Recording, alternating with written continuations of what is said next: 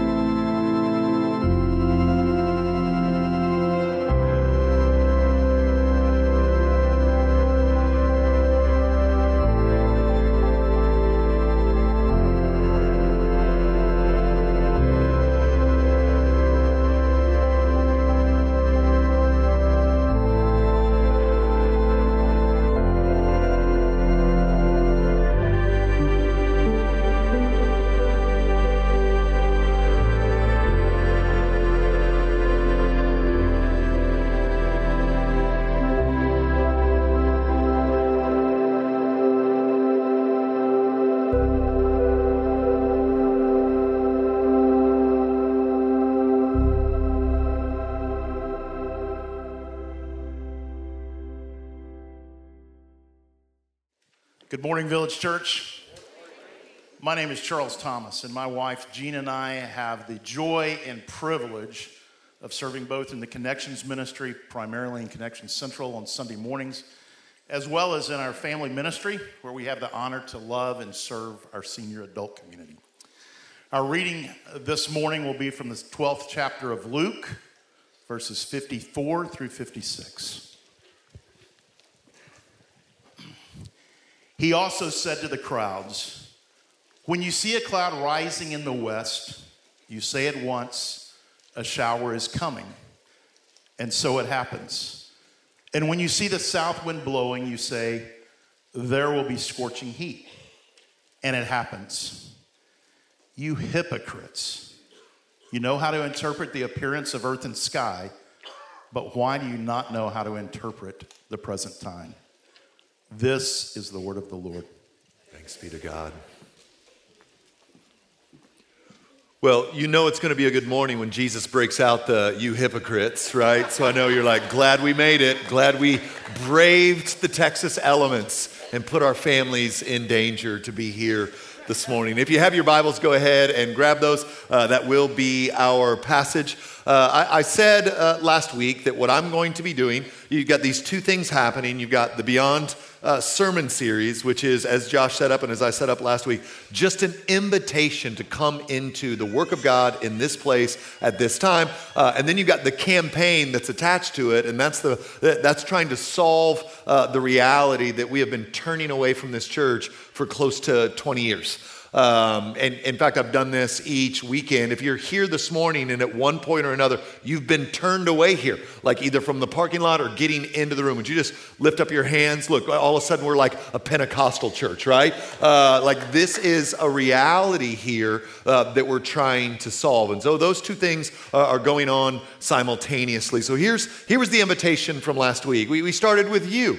Like you are uniquely you. You didn't just show up here today out of nowhere. You've got a background and a history. You've got things you love about yourself and things you hate about yourself. You have been uniquely wired by God, uniquely placed by God, uniquely gifted by God. There has never been anyone like you in the history of the world, and there will never be anyone like you ever again. You are spectacular. And not enough. And then the second story, we talked about 3 stories. That was the first one, your story.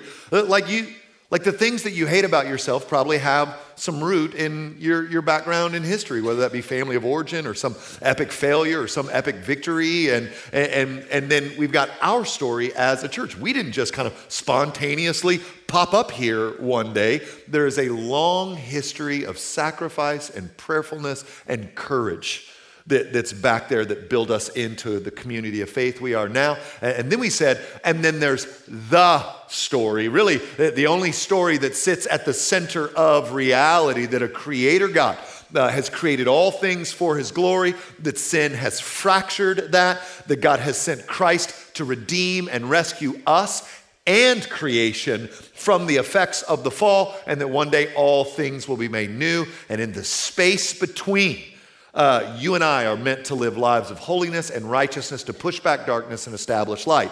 And I made the argument that the more your individual story and our story as a church folds up under that story, the more life, real life most abundantly can be experienced by us. And the more we don't pull ourselves under that story, but try to live into our own story, even us as a church try to do our own thing, the more we rob ourselves of levels of joy and grace that only come when we orient ourselves around the story of God. He is ultimate reality. And so that was last week. Now, what I want to do today, all I want to do today is that story, the story, with our story, with your story. It's happening in a very specific time and a very specific place. Our lives are, I would use this word, contextualized. We are in the Dallas-Fort Worth Metroplex, which sits in a part of the United States of America called the South, with its own values and belief systems. And then we find ourselves in a specific moment of history. And so I want to try to lay some of that bare to us today. But allow me to nerd out for a second as we get started.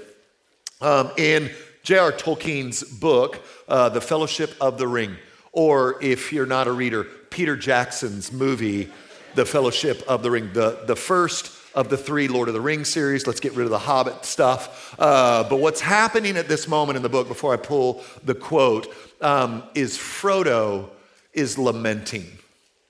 He is already exhausted, and he doesn't even know that it hadn't hardly begun. He's already starting to lose heart. It ain't even got bad yet. So he's on the side of a mountain. He didn't get second breakfast.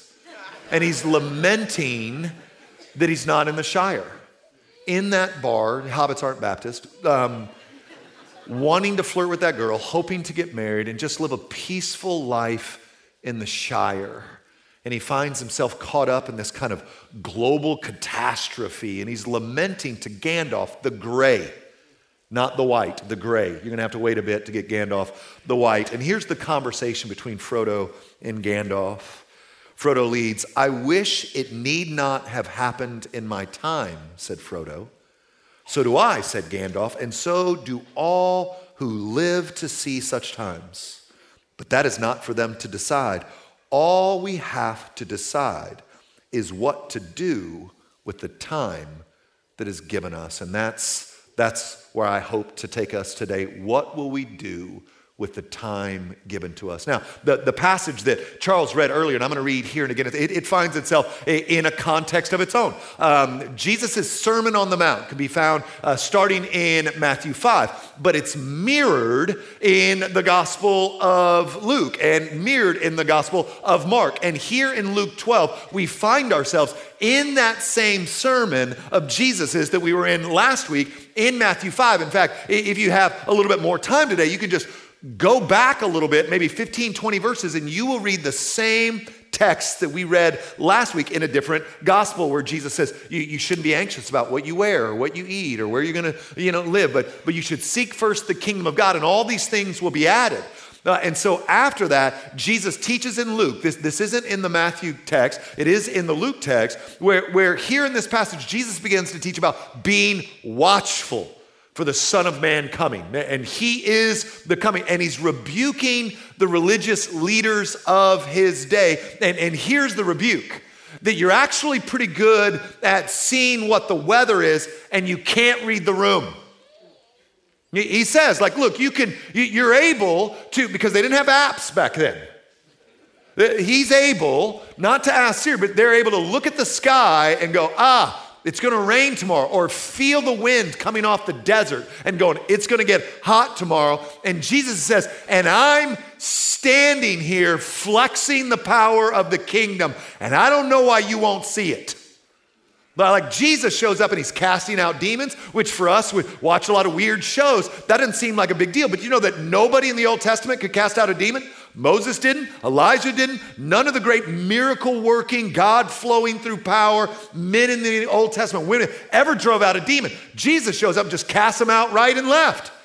He augments nature. He raises the dead. He heals the sick. These are all signs that the kingdom of God has come. And he's like, the weather and you can't figure out I'm standing right in front of you. It's a rebuke for them to know the times, namely that the kingdom of God is at hand, right? And so here's what I want to do. I want to take a look at the times in which we've been placed. I want to look at it culturally, I want to look at it politically, and I want to look at it in regards to evangelicalism as a whole. So it should be a lot of fun, right? Here we go. Let me read this passage again. He also said to the crowds, when you see a cloud rising in the west, you say at once, a shower is coming, and so it happens. And when you see the south wind blowing, that's blowing off the desert, you say there will be scorching heat, and it happens. You hypocrites, you know how to interpret the appearance of earth and sky, but why do you not know how to interpret the present time? So here's what I'm going to do in each one of these categories: cultural, political, and evangelical. I'm going to use a lot of statistics. Now, there is a Mark Twain quote, I'll augment it just for young ears in the room, where Mark Twain said there's lies, dang lies, and statistics. And what Twain was trying to get at was you can come up with your own premise and almost always find statistics to support it.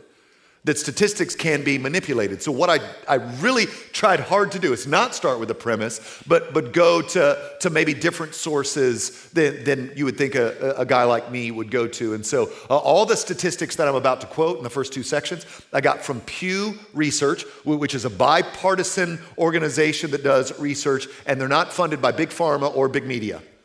All right? They're not beholden to either political party. They try to just get and distill down into what's going on. And then some of the other stats I got was from the National Institute of Health, NIH, which are usually spot on unless they're talking about COVID. And then we all were struggling back then, and so it's fine. So that's where I've got my data. When we get to evangelicalism, I pulled from a different source. I wanted in-house to judge the house of the Lord, right? I don't care too much for those who have no idea what we believe or what we're supposed to be doing, asking us what we believe and what we should be doing. So more on that later. So here, let's start with the air you and I are breathing.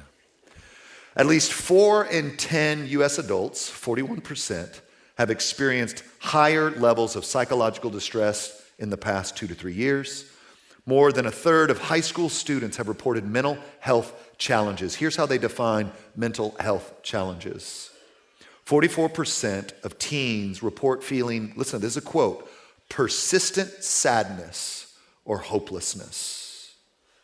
40 to 50% of marriages end in divorce. That's psychologically like a death. And if that many end in divorce, how many more are struggling and on fire? Let me start to quote the article. So what Pew does is they get the data and then they write like a summary paper on the data. I'll quote from them.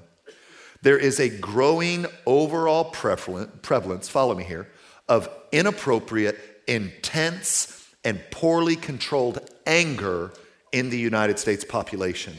Anger, that kind of anger, not just anger, because anger isn't a sin. You can be angry there should be stuff that makes us angry. So it's not anger that's the problem.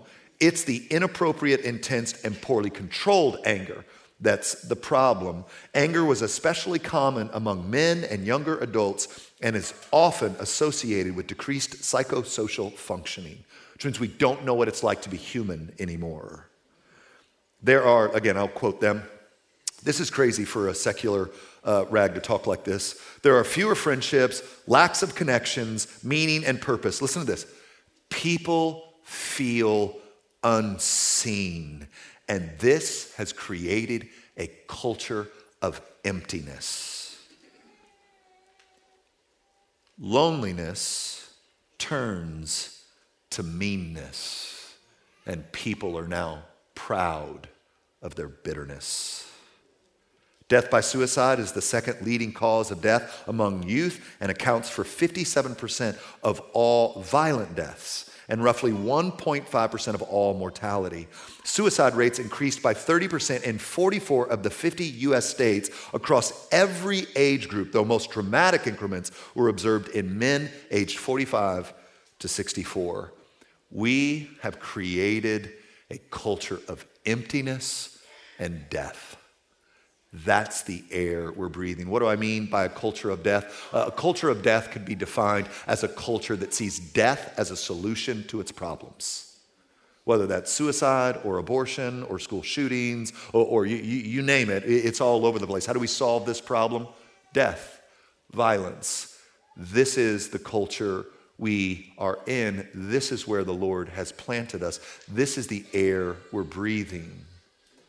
Now, the opportunity in front of us is that we have a front row seat for the abject failure of secularism. If you're wondering how I'm using that term, here's how I would define the term.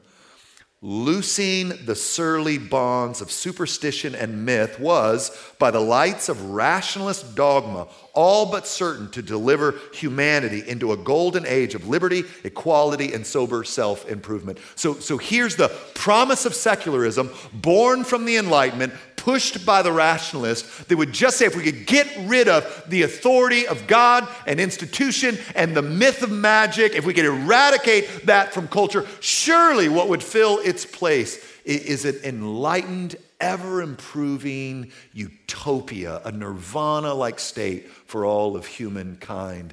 And it has done nothing of the sort. It has tore down the very studs that hold up society. And if anyone's looking out there right now and think we're moving towards a better world, I would like to know what your inputs are. Right? This is where we find ourselves. And so when we say in our 2030 vision that we are a welcoming home, when we say we are a refuge for the broken and the suffering to receive hope and care, a place where God can heal and enrich marriages, when we say that we demonstrate the ministry of presence as we rejoice with those who rejoice and mourn with those who mourn, we are saying we want to be an antidote for a culture of emptiness and despair, that we want to say to the world, you've got a place of belonging and connection here, that there's a God who created you, who sees you, who loves you, that you can come as you are into his grace and his mercy. And we get to embody that in a day where connection and loneliness and emptiness reign and rule. What it means to leverage our gifts and our unique personhood in this place at this time in God's story is to be a welcoming home for the broken, busted, confused, doubting, frustrated, twisted, perverse, desperate men and women all around us. Like, this is one of the fun things about being here for 21 years. Josh mentioned it in the welcome, but we just got back from what we call a Vision Summit. We do them twice a year. We invite key leaders out, small group, 50 to 60 of them. And all we do on Friday night, literally, all we do on Friday night is people go around the room and they share an encounter with God at the Village.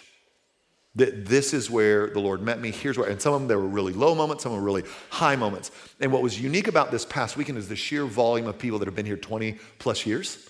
And then there were 3 or 4 different couples that met here, married here, had their kids here, and then have baptized their firstborn kid. And I can tell you without a shadow of a doubt that for well over 2 decades, the Village Church has been a very safe place for you to not be okay. And it's been a place that if you will move towards, you can find belonging and purpose and meaning. Now, we're not going to show up at your house and force it. You will have to take steps. But this has been a place historically where, as goofy as you are, you're welcome. And here's what I mean by that. There are a crud ton of former addicts here. If you had any idea of the sheer volume of people you're sitting around right now, like I love this place. It's the kind of grime I love. Like, I'm always making sure my phone and wallet are on me, so I don't know when somebody's going to relapse, snatch my stuff. And so I'm sure they'll repent at recovery and come and bring it back, but I don't want to wait 3 days. And I love that about it. And so let me just show you. This is just it's like 2 minutes of just different people saying, this is a place we found home. This is a place we found connection and belonging. Let me show you that real quick.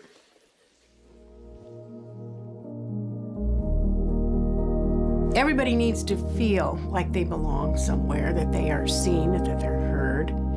And just plain community is very different than biblical community. The way the Village Church sees that and understands the validity and the importance of it, it encourages us to connect. Just in this past year, we have had several friends from TVC just walk in some of the darkest parts of our marriage, and it was such a gift that we didn't know that we needed. Having a group of people that we don't have secrets, we get to do life together and feel like we just have a support group, which is rare and unique, I think, in adulthood. It's been awesome to experience people walking alongside us, even when we brought all that drama to them and they didn't turn their cheek and they just walked along with us, prayed with us. And for me personally, that was just unlike anything that I've ever walked through. We have been very blessed and fortunate that directly through the church, we found that group. They're just a safe space, and then we get to be that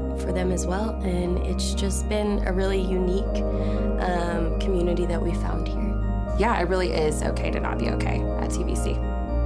I think it's very assuring that we have that basis and that foundation and that presence at all times. When I'm serving, I just love people, and I think seeing people get connected or seeing people ask questions and being that heart that can receive that or bring them to a group of people where they don't feel connected and get them connected, it's just, I don't know, it jazzes me up, makes me come alive. Like I really just feel my heart is closer to God when I can see what I can do for others. Hey, let's make some eye contact because I want to say this to you in a way that I hope is most helpful. There will be in you frequently throughout your life, whatever season you're in, a kind of dark demonic pull away from walking in the light and away from community because you feel shame that you're not more than you think you are, you should be. This is evil stuff at play. Like God knew what he was buying in the cross. He didn't buy clean, put together anyone. That's not the good news of the gospel. The good news of the gospel is Jesus saying, come to me all who are weary and heavy laden, and I will give you rest. And I say that for two reasons. One, because some of you in here aren't Christians and you think you've disqualified yourself. And I'm saying you haven't disqualified yourself from squat. That if anything, you're qualified. That's the only way all of us get in, admitting that we've made a mess of things, turning to him and away from us. But I also want to address this because there's a lot of this here. Spiritual formation, that thing that occurs after we become Christians, that theological term sanctification, it's that long journey home, is not always up and to the right. We grow spiritually slowly and oftentimes by stumbling and falling. And so the way it happens when this is your culture and it's acidic out there and you develop some coping strategies early on and then you came to know Jesus in a powerful way, you started to live a certain way and then you started to get overwhelmed again because of this or that, is those old coping mechanisms could fire back up. Like that one glass of wine can all of a sudden turn into 4 again.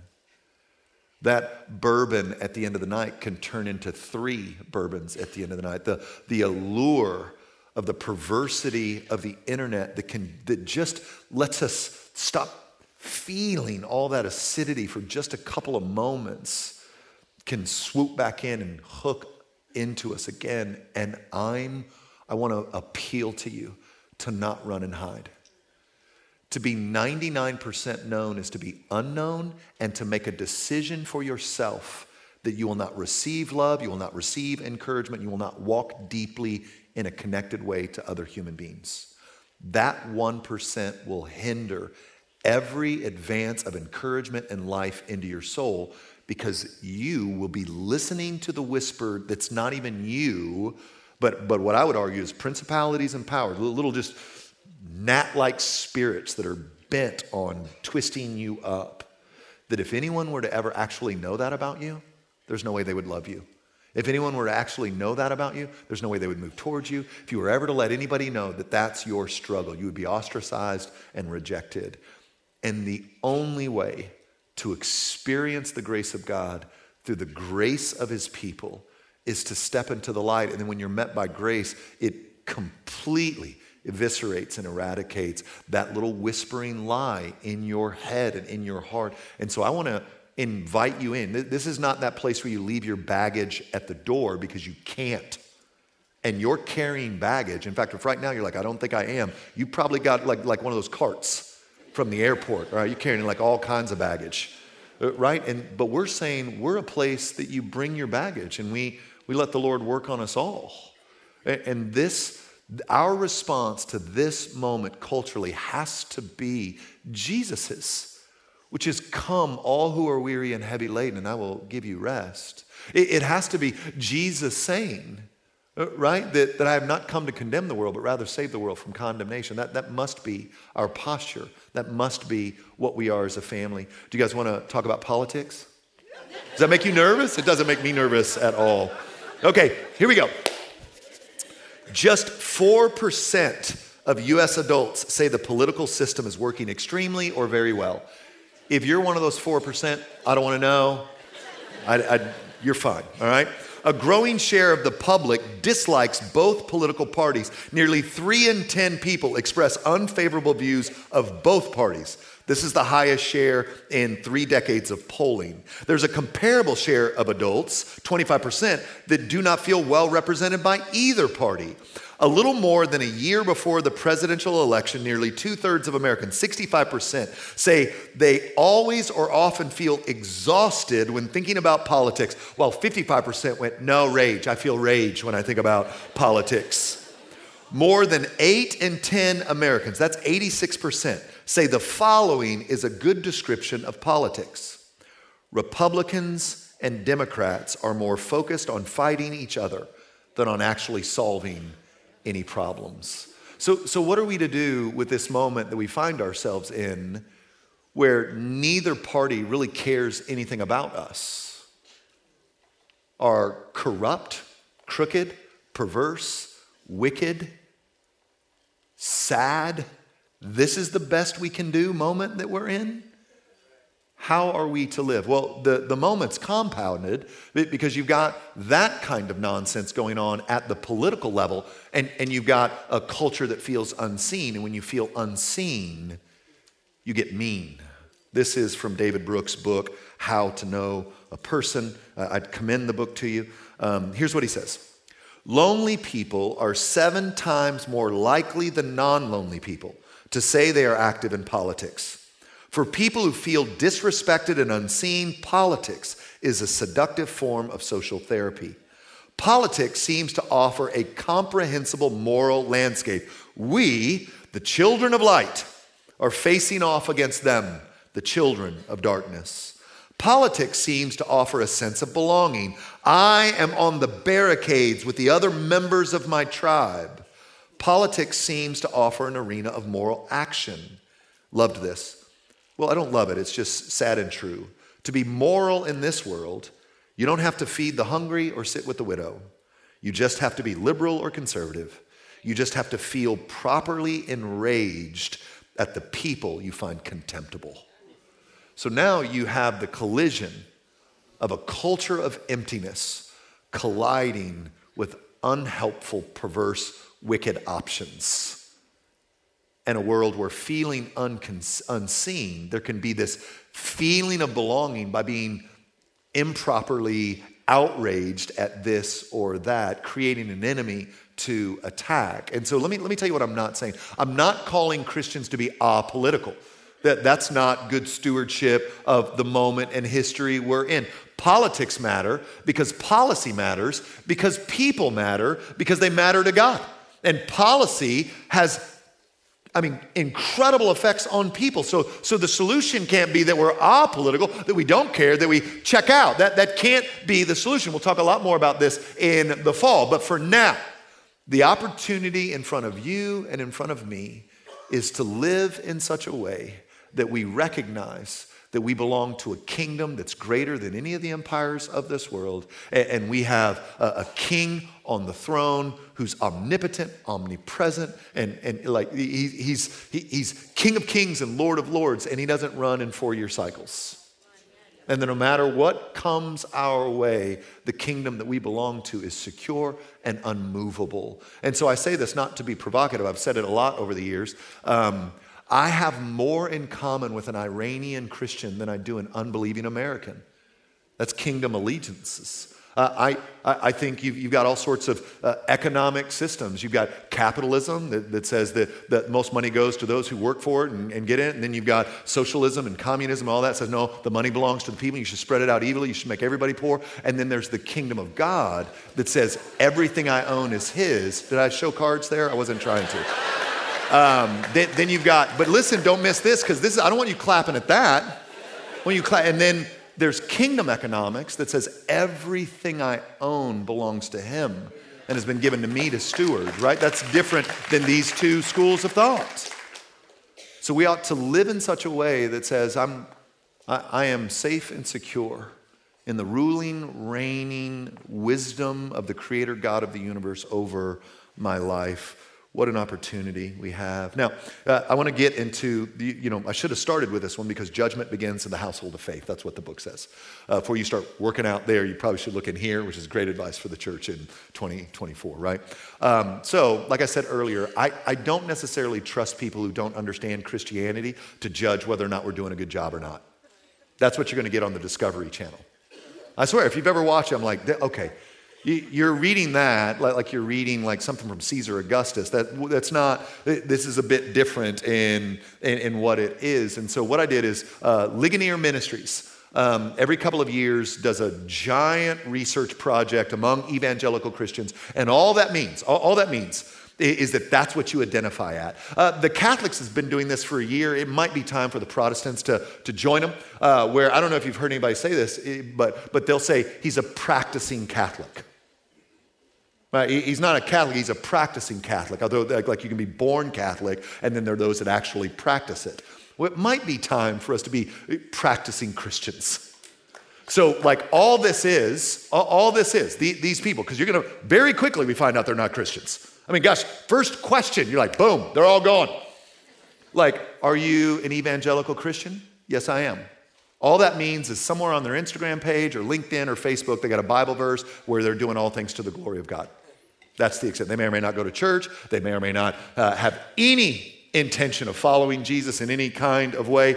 But Ligonier does this big study, and then they put together a document called The State of Theology. Don't let that word scare you. You're actually a theologian. You have thoughts about what God's like and what he would do and what he wouldn't do and how he is and how he's not. That's theology, right? The study of God. Could be a heretic, but you're certainly a theologian. So let's do this. I don't think you are. I think you're awesome. 53% of those identifying as evangelicals agreed with this statement. The Bible, like all sacred writings, contains helpful accounts of ancient myths, but is not literally true. Almost half, 44%, say that Jesus was a great teacher, but he was not God. Look at me. If you agree with that statement, you are not a Christian. We don't believe that we found the right moral teacher. We're saying that he is co-eternal with the Father, that he has always been and will always be. I don't even know how you land there intellectually. He teaches that he's God. He's a great teacher, except that he thought he was God. I don't know how you do it. More than 55% believe the Holy Spirit is a force, but is not a personal being, which that's not as surprising to me if you don't have like a charismatic Pentecostal background. I mean, most people are like much more comfortable with God the Father, God the Son, God the Holy Bible. Get a little nervous about the Spirit. Who knows what he's going to do when he shows up? He certainly doesn't care what we're asking and not asking, so we'll just be careful with him. But if you're wondering why I keep calling him, it's because he's a him. The Holy Spirit's a he, him. That just happened naturally. That's not in my notes. More than half, 58%, believe that God accepts the worship of all religions, including Christianity, Judaism, and Islam. 38% believe religious belief is a matter of personal opinion and is not tied to objective truth. 56% believe that Christians have no obligation to join a local church or community of faith. You know, this I can love Jesus without the church. Well, let me quote my friend, Dr. Tony Evans. Here's what he says. I hear people say, I don't have to go to church to be a Christian. And they are absolutely right. Salvation is through faith alone, in Christ alone. But you don't have to go home to be married. But if you stay away long enough, your relationship will be affected. The design of God for the people of God to be kept safe and to grow into all that he has for them is a local congregation of faith where there's mutual commitment to one another despite, look at me, can we have some real talk? And if you're like, I thought that's what we were doing. Here's what I can tell you. I am going to bother you. And here's what's great. You're going to bother me. And then, gosh, y'all are going to bother each other a whole bunch. But when there's an acknowledgement of that and a commitment that iron sharpens iron, and I'm not just going to pick up my stuff and run to the next one down the street whenever I hit opposition, but I'm going to lean in for my good and the glory of God. What might God accomplish over a long period of time? Like this is the question. What does it look like for us to just acknowledge we're all sinners, we're all in process, we're all growing. In fact, sometimes I think if you had any idea where that guy that bothers you was 10 years ago, you'd probably think he was killing it right now. Right? You know what I mean? Like we're in process, doing the best we can with where we are from our different backgrounds. And man, there are just going to be times that we hurt one another unintentionally. Someone's going to hurt each other intentionally, and that needs to be dealt with within the community. There's going to be all this kind of dysfunction. You know why? Because people are welcomed here, and people are messy. You will not boil persons down into this is what they're all going to be like. It's just not how it works. But the opportunity we have is to actually strive to be disciples of Jesus Christ here. Right? I don't stay up at night worrying about it. I don't try to strategically work through it. Decisions are one thing, right? You want to say yes to Jesus and get baptized, we'll do it and we'll celebrate our faces off. Man, we love those stories. But I want to know where you'll be 3 years from now. Will you be deeper in community with Christ? Will you be deeper in community with your brothers and sisters? Will you have found how he's gifted and wired you? Will that be unleashed on the wickedness of our day? Will you be walking in a growing sense of gratitude and life? Will you grow in generosity, or does your wallet still say you're the King of Kings and Lord of Lords? Will you? That's the stuff. There was this saying, it was like a blessing in the first century that may you be covered in the dust of your rabbi. Discipleship in the first century wasn't, hey, I read your scroll, it was awesome, can we get a photo? It was, I'm going to go where you go, I'm going to eat what you eat, I'm going to do what you do, and I'm going to follow. I'm going to give my life over to following after you. This is the essence of Christianity. What's the opportunity? The opportunity is to be a family of faith that is biblically serious. We're serious about the Word of God. It will confront us over and over and over again. I've been following Jesus for 31 years. Probably 200, 300 times I've come across something in the Scriptures and went, don't really love that. Especially when it's calling me to do something I don't want to do or confronting some compulsion in my life that needs to be corrected. And yet, 30-something years in, I'm saying he knows more than me. And I know that, like you, if you're in peacetime right now, you're like, well, of course he does. Moron, I should be the pastor. Okay. I'm saying not. I'm saying when things get difficult and you get a little bit twisted and you get caught in yourself and you get confused and you know this is what the Lord wants from you, but that's the last thing I want to do. Well, that, gosh, I wish you would believe me. That's such a moment of love from the Father who's not trying to take from you. Like, how would God be glorified if his whole mission was to make you miserable? Now, are there times you got to cut a tumor out to save a soul? Yeah. They did that, right frontal. I don't even have one anymore. And here we are, right? Like, it's a loving thing to do deep surgery to save a life. All the more a soul. This is the opportunity we have. So I want to end, here's how I want to read the 2030 vision again in its entirety.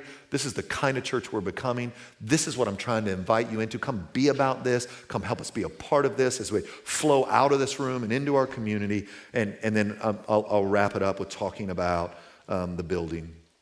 We are a welcoming home to thousands of people seeking Jesus Christ and growing in the grace of the gospel. We are a diverse community of men and women, young and old, single and married, discovering together our identity, purpose, and belonging within God's good design.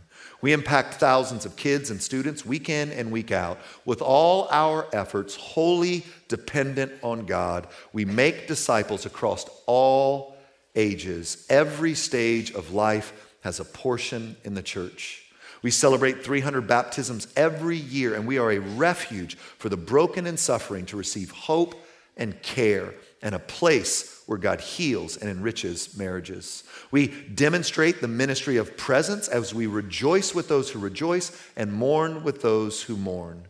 We send wholehearted leaders and disciples into their homes, into neighborhoods, and into our city, and into the nations.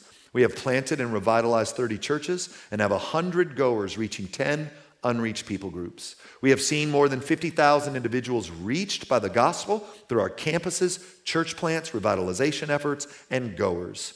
We have generously resourced millions of people across the globe as we share the gifts that God has entrusted to us every day in all spaces through each season of life. We are joyfully building beyond ourselves, living the greater story together, and creating a kingdom legacy for generations to come. This is the invitation. If I'm reading that and you're like, I like it, but not really my thing, praise God. You're in a beautiful place where there's all sorts of churches you can plug into. There is. This is intense, and I'm calling us to intensity. I think the times require it.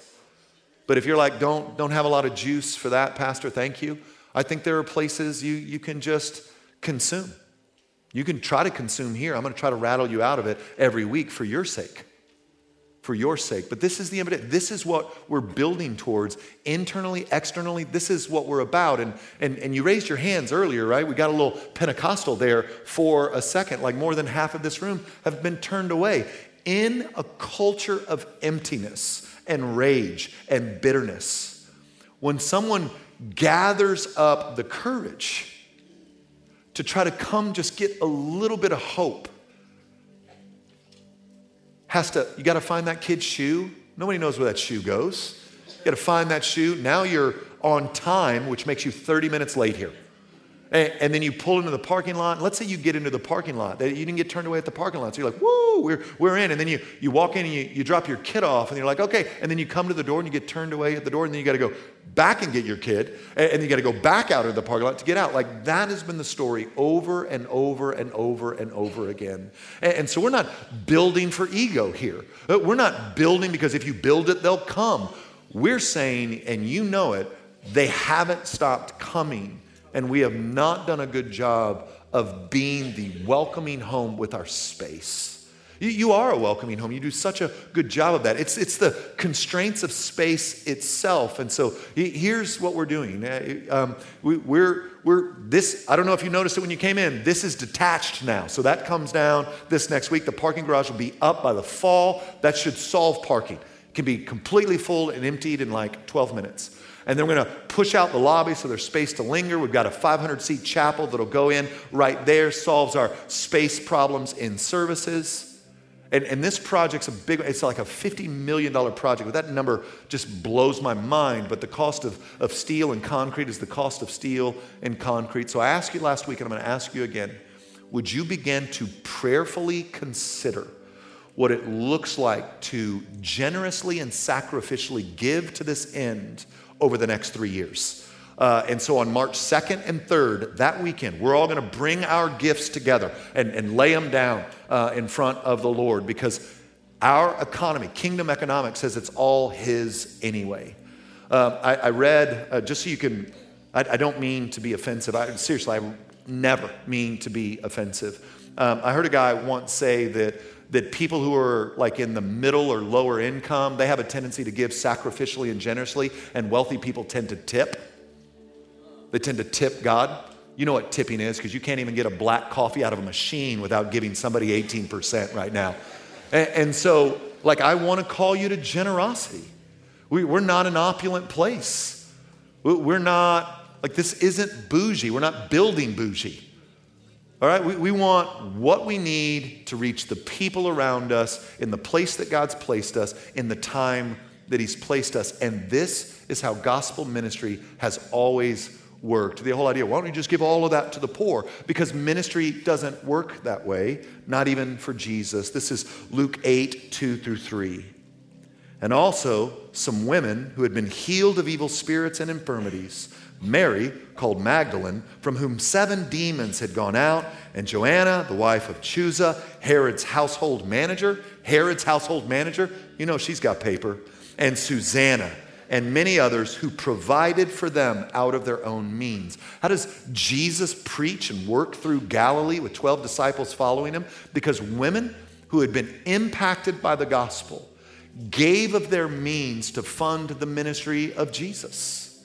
This is how ministry has always moved forward. The people of God experiencing the goodness of God in the midst give towards and fund that same ministry. And so that's the invitation, March 2nd and 3rd. If you can be here, I would be here. Should be a really special time for us. And just come prepared for, look, this is a 3-year commitment on top of my normal tithe to see us be that welcoming home that reaches into this moment at this time for the glory of God.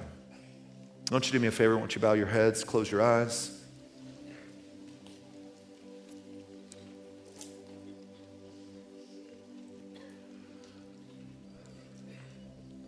I've already said it a couple of times. The building's the building. It's a tool we need. I'd much rather you leave with the invitation before you. Come to me, all who are weary and heavy laden, and I will give you rest. Maybe that glass of wine is turned into 3 or 4. Maybe that bourbon is turned into more than just a nightcap. Maybe food, maybe perfectionism, maybe the lure of online perversion. What would it be like for you to move towards Wednesday night, 6:30 to 8:30 at Recovery? Gosh, what a community of grace that is. You should move towards that. Join us there on Wednesday nights. There's a place of belonging and connection for you in this place. So what's your step? What move do you need to put feet to your faith? What's it look like? Does it look like coming into the light? Some of you have made this terrible promise that you're going to carry that thing to the grave. I'm not saying coming into the light isn't costly. I'm saying not is more so.